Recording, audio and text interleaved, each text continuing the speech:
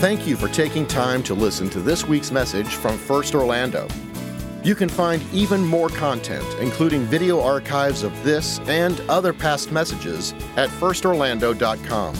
And if you're in the Orlando area, be sure to visit us sometime soon. Now, enjoy this podcast from First Orlando. So many times, and I think there are probably some in the room this morning that came today, some of you turned on the stream and you're looking for God.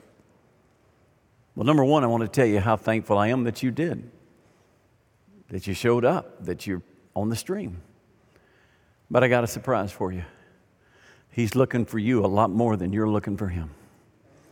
And there's something he delights in, something he desires. It's the only thing in the New Testament that there actually is a statement that said God is seeking something. He's seeking worshipers who worship in spirit and truth. Now, he's seeking the lost. And that's very clear from what he did in sending his own son. But it's interesting that he says, those who belong to me, I'm looking for something. And what's he looking for? Worshipers. Worshipers. And so I just think that today, this line, the Father is seeking such people to worship him. And God, by the way, he always gets what he's looking for. He always finds what he's looking for. He will find you. He knows. And I think today, as we've started a series called First Things First, I pray every day worship is a part of our rhythm of life. It's a part of our journey. And so I want to take you to a place in the Scripture where he actually talks about it. In fact, it's the longest recorded teaching on worship in the New Testament. In fact, it's the longest conversation recorded that Jesus had in the New Testament. So if you've got a Bible, I want you to go to John's Gospel, the Gospel of John. Turn it on, open it up, whatever you do to get to that place.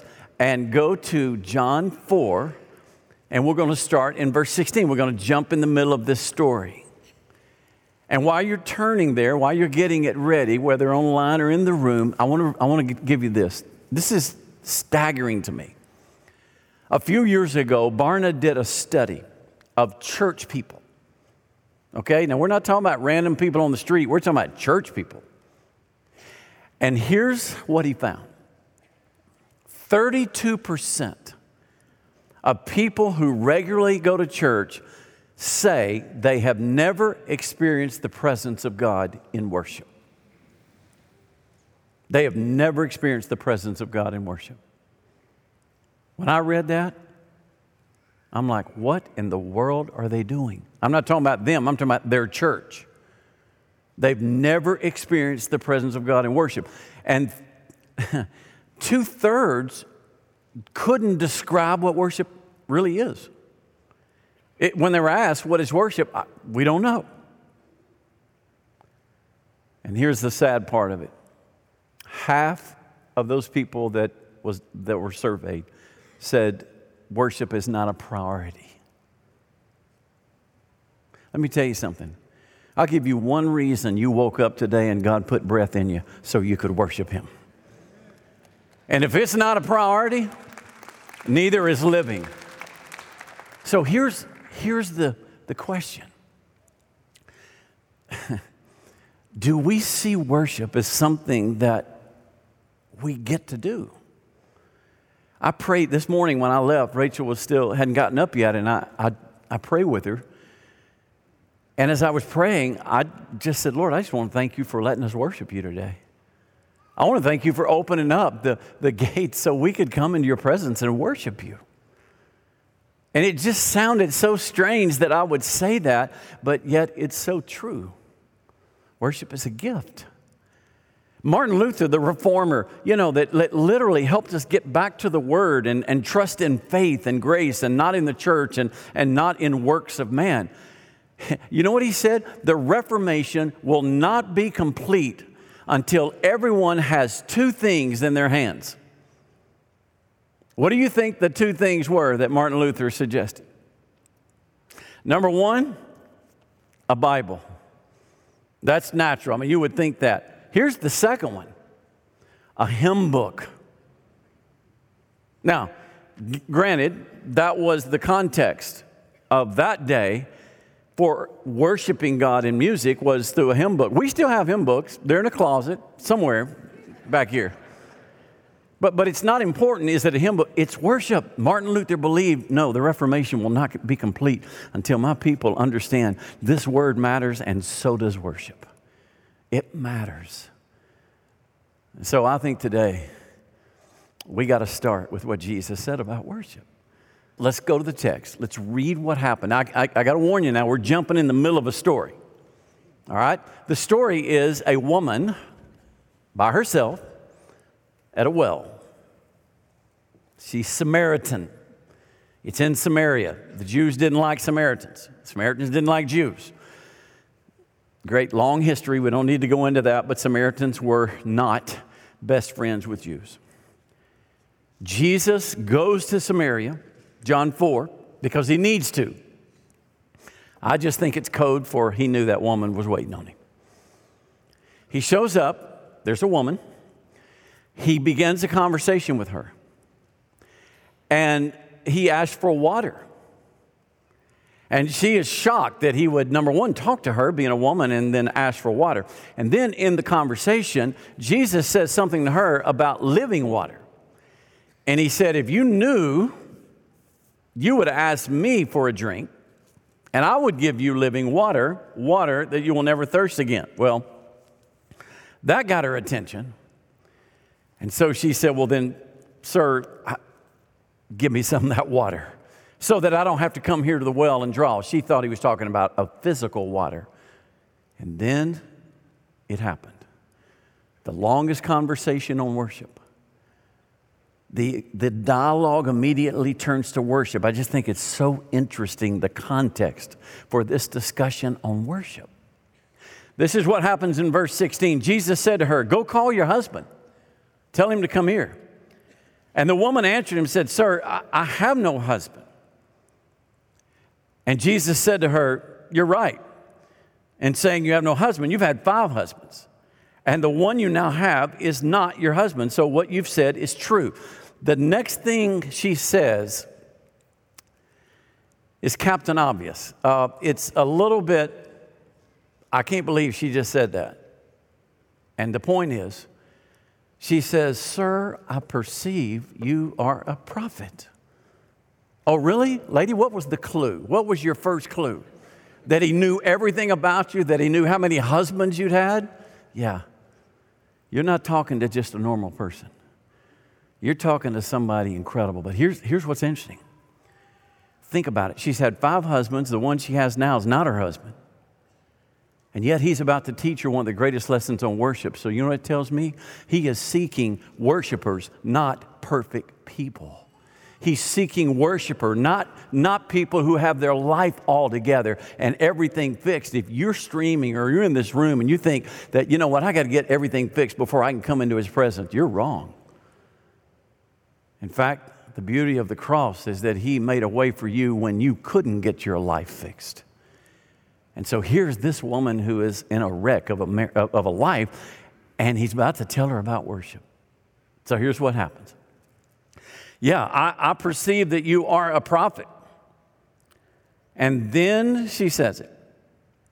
Our fathers worshiped on this mountain.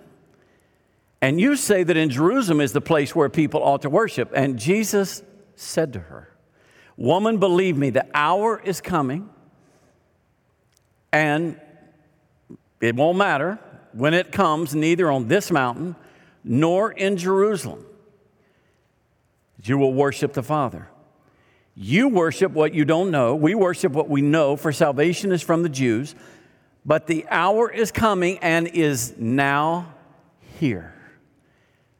The hour has come when true worshipers will worship the Father in spirit and in truth, for the Father is seeking such people to worship Him.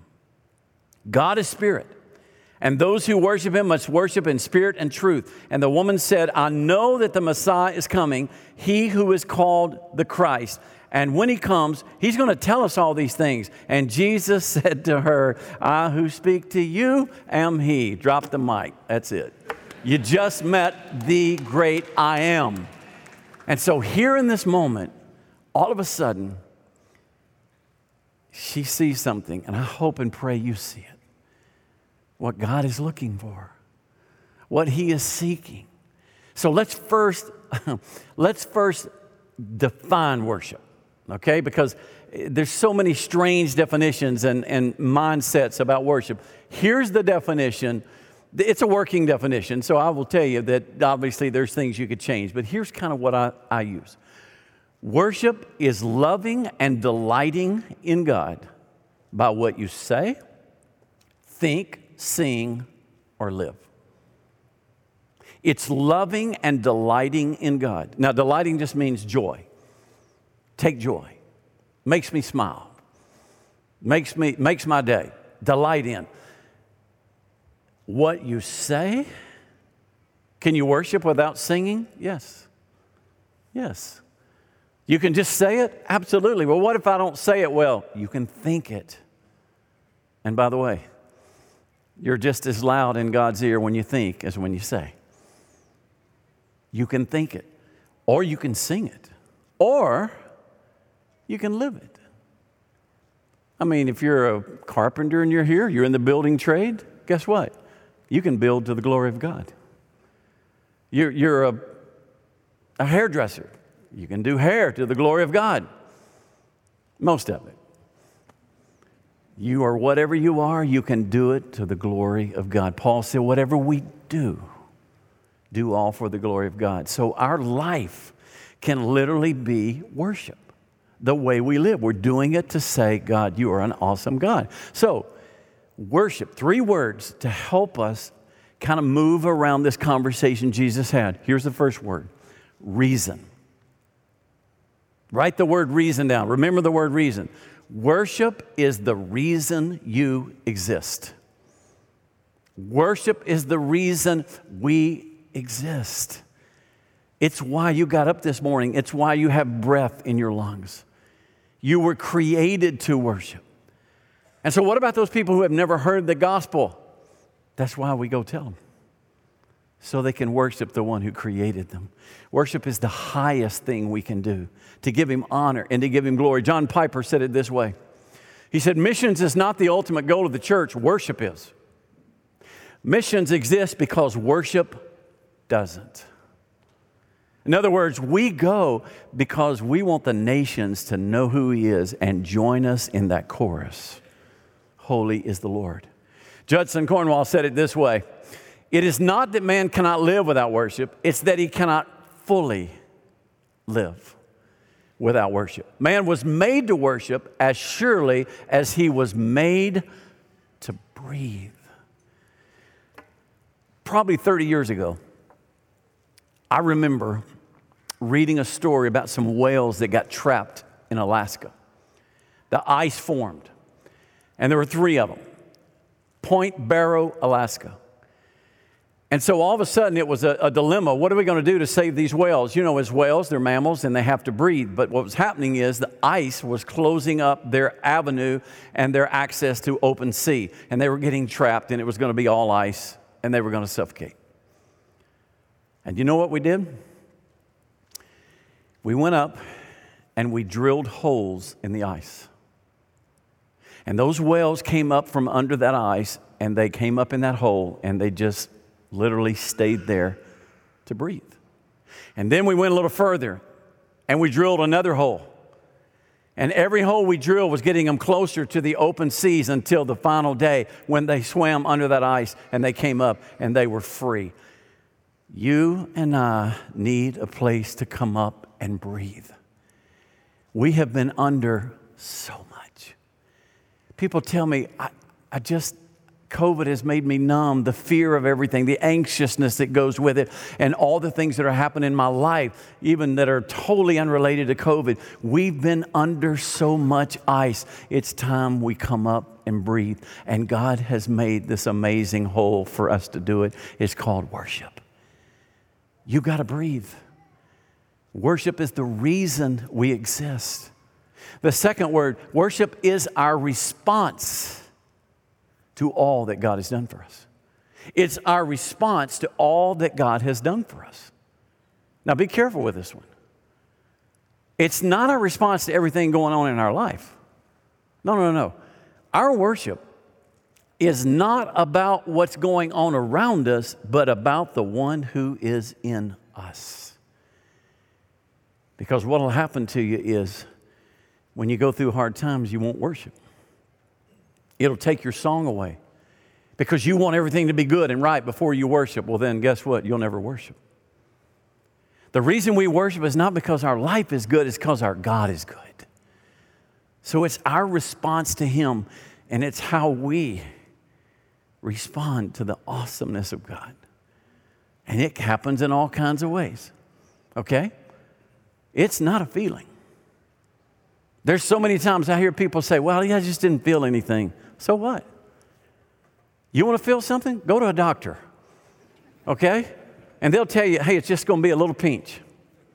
Nope, not quite, doc. I went to the dermatologist this week. He looked at me and said, everything looks good. I don't see anything to worry about. He said, there's one little place, though, I want to hit it with a little ice, a little cold air. No, he unleashed the fury of hell on me. In a can. I don't know how it came out of that can. And he looked at me, and of course, we're great friends. He looked at me and goes, man, after what you've been through, that can't hurt. I said, yes, it does. It hurts. We're not about feelings, guys. If feelings come, that's awesome. There are times I worship and I weep. There are times I worship, I get goosebumps. I have all the feelings. There are times I worship, I don't feel any of it. But it doesn't mean I don't worship. So worship is not feelings. Worship is not music. It's not music. There's so many people that say, well, I can't wait to get to the service so I can worship. Why do you have to wait? Well, you don't have to have music. Listen, all music is not worship. I went to several ZZ Top concerts. I did not worship. But it was music. You can't confuse worship with music. Oh, well, worship is a program, noted. But speaking of programs, we're going to have a night of worship 1 week from tonight, 6 o'clock. Our worship ministries just felt like, we want to worship. And we want people to come who just come for one reason, to worship. There's going to be worship, there's going to be scripture read, and there's going to be a time to pray for one another. That's it. So 1 week from the night, 6 o'clock. But it's not a program. If it's a program, then you have to be here or you have to stream in order to worship, and we know better than that. So let me tell you, worship in Scripture is all about a response, okay? It's all about our response. And let me show you. The two words most often used for worship,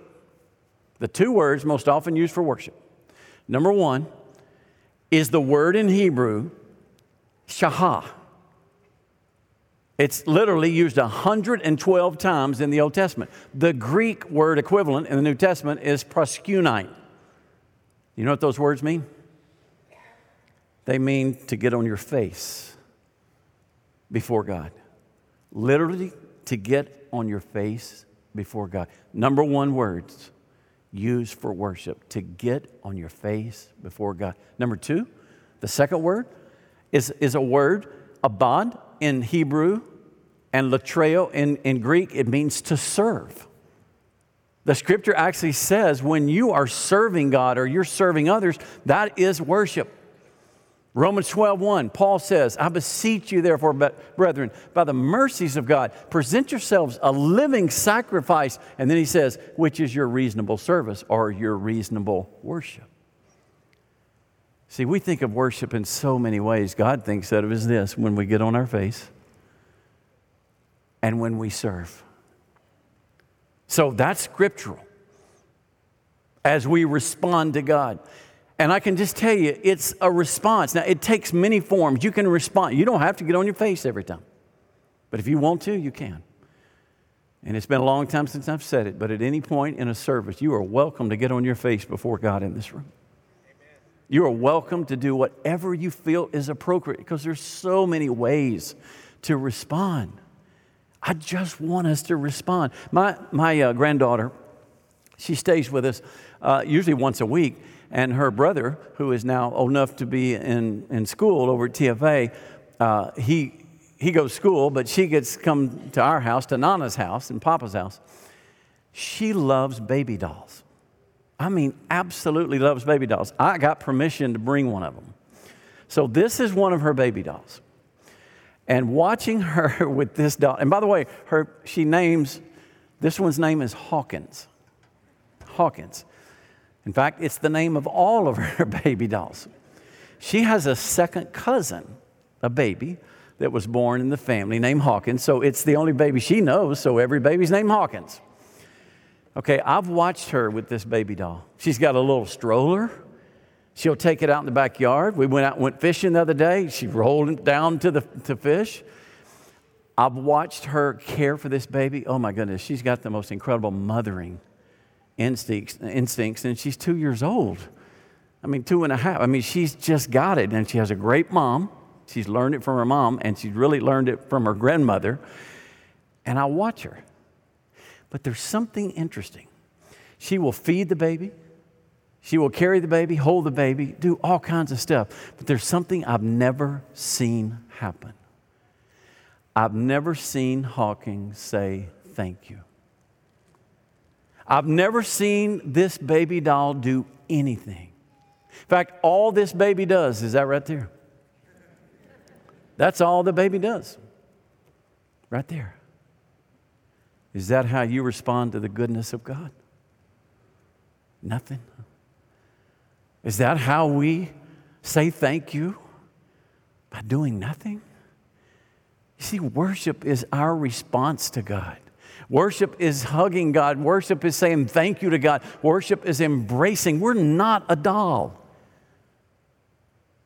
We are saved by the grace of a loving, awesome God. And so our response is worship. And now listen, it'll take a lot of forms. Every once in a while I hear people say, oh, well, the way I worship is this, but that's the only way to worship. No, it isn't. I want you to look at this statement. There is no single right way to worship. You got it? Don't look at a brother and sister and say, you're not really worshiping. Yeah, they are, because worship is personal. Worship is our response. If it's programmed, I wonder if it's personal. I wonder if it's your response or if it's what somebody told you to do. That's why, and the team here knows it, I do not want anybody up here telling you, well, you do this, you got to do this, you got to do that. Nope, you do whatever you feel is appropriate to do. You've seen Adam Borland get up and dance. I'll tell you something. He asked, if I feel like it and I feel that's my response to the Lord in worship, is it okay if I dance? I said, absolutely, it's okay. I'm telling you that it is our response, and there's multiple ways to respond. The Old Testament is one of the most diverse pieces of literature when it comes to worship, because in the Old Testament, you're going to see dancing, and you're going to see running, and you're going to see sitting, bowing, you're going to see shouting, you're going to see quietness, music, art, life. I mean, it's every kind of thing. So don't ever look at somebody and say, well, that's not the right way to worship. There's no single right way. In fact, I'll show you one that's very interesting to me. The psalmist. 71 times this word is used in the Psalms about worship. And here's the word. Selah. You know what that means? Be quiet. Pause. Think about it. In the Baptist church, if there's silence, it's because somebody forgot their part. Somebody's supposed to be up here saying something. We don't know what silence is. We don't know how to pause and yet 71 times. So maybe worship can be just you sitting and watching a sunrise. Don't say a word. What can you say? So all of these help us worship. And we worship both individually and corporately. Yeah, corporate worship is powerful and it's awesome and it's moving, but it's not better than private or individual worship. In fact, my theory on it is this: corporate worship happens best when a bunch of individual worshipers get together. That's when it becomes awesome and God honors it. So you can do privately as well as corporately. What I would tell you, there are 3 words that I try to gauge my worship by. Number 1, wonder. Have I lost the wonder of God? Have I lost this incredible wonder for Him? Number 2, awe. Am I in awe of God? Or is it comfortable? Or is God just somebody else, just like a friend? No big deal. No, it's a big deal. I am in awe of Him. That's why my favorite hymn is, I stand amazed in the presence of Jesus the Nazarene, and I wonder how He could love me, a sinner condemned unclean. James chapter 2 says the demons shudder when they think of God. You know what the word shudder is? Awe. Literally the word for awe. If the demons are in awe of God, oh my goodness, how much more should we be?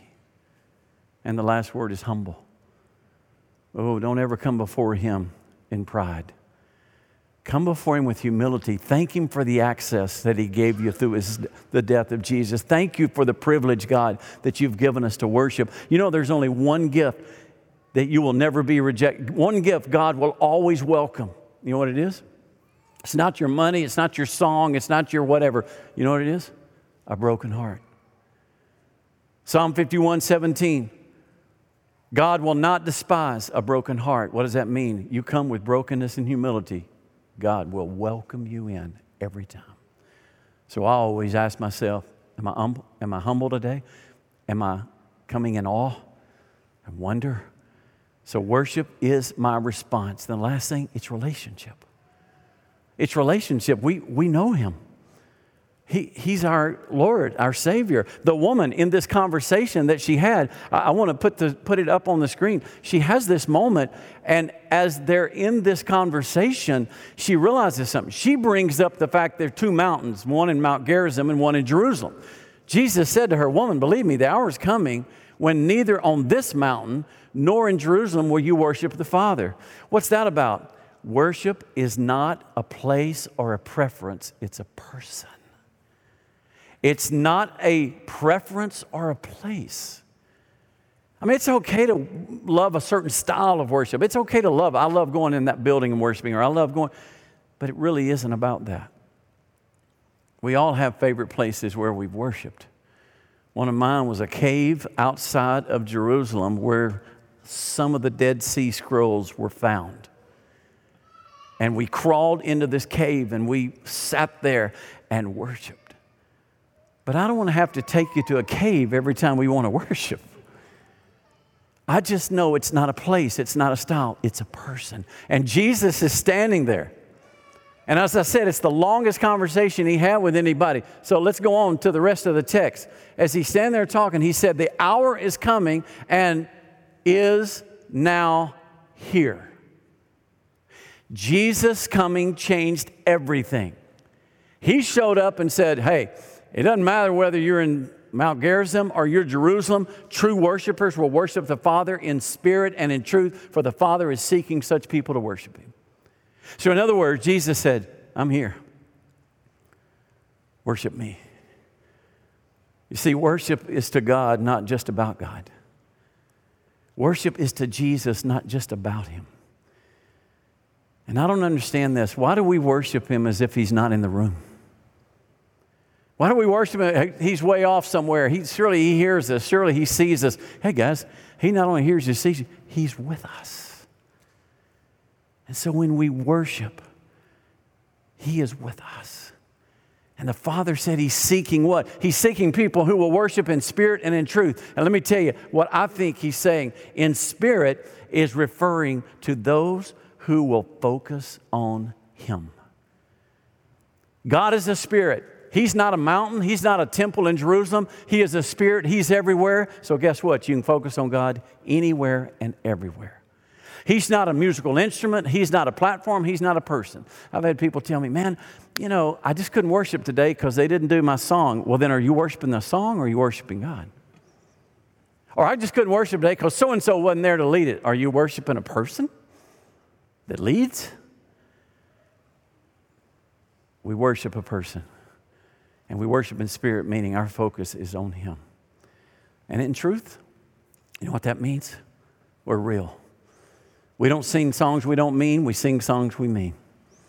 We worship Him, and it's the real us. By the way, this journey we're on, the 40-day journey, if you're not on it, I want to encourage you. You can still text and be a part of it, and you'll be sent a scripture every morning. And with that scripture, a guide and a prayer guide. And now we're going to add a worship guide to it. But the scripture today just happens. This is the scripture today, Psalm 145:18. The Lord is near to all who call on Him, to all who call out to Him, say it with me, in truth. Meaning those who call out to Him and they mean it. It's real to them. So that's what He's looking for today. And that's who we are. God, when we say we love you, we mean it. So here are two questions I want you to ask yourself. I want you to finish these sentences. They're going to be in your journey text every morning, by the way. Here they are. Finish this. God, I love you because. How would you finish that? One of the things about you, God, that I most delight in. How would you finish that? Don't tell me. Tell Him. I just think today, He's looking for worshipers. And you know what? He always finds those He's looking for. Thanks again for listening to the First Orlando podcast. For more information like our service times, location, and other contact information, be sure to visit us online at firstorlando.com. Have a great week.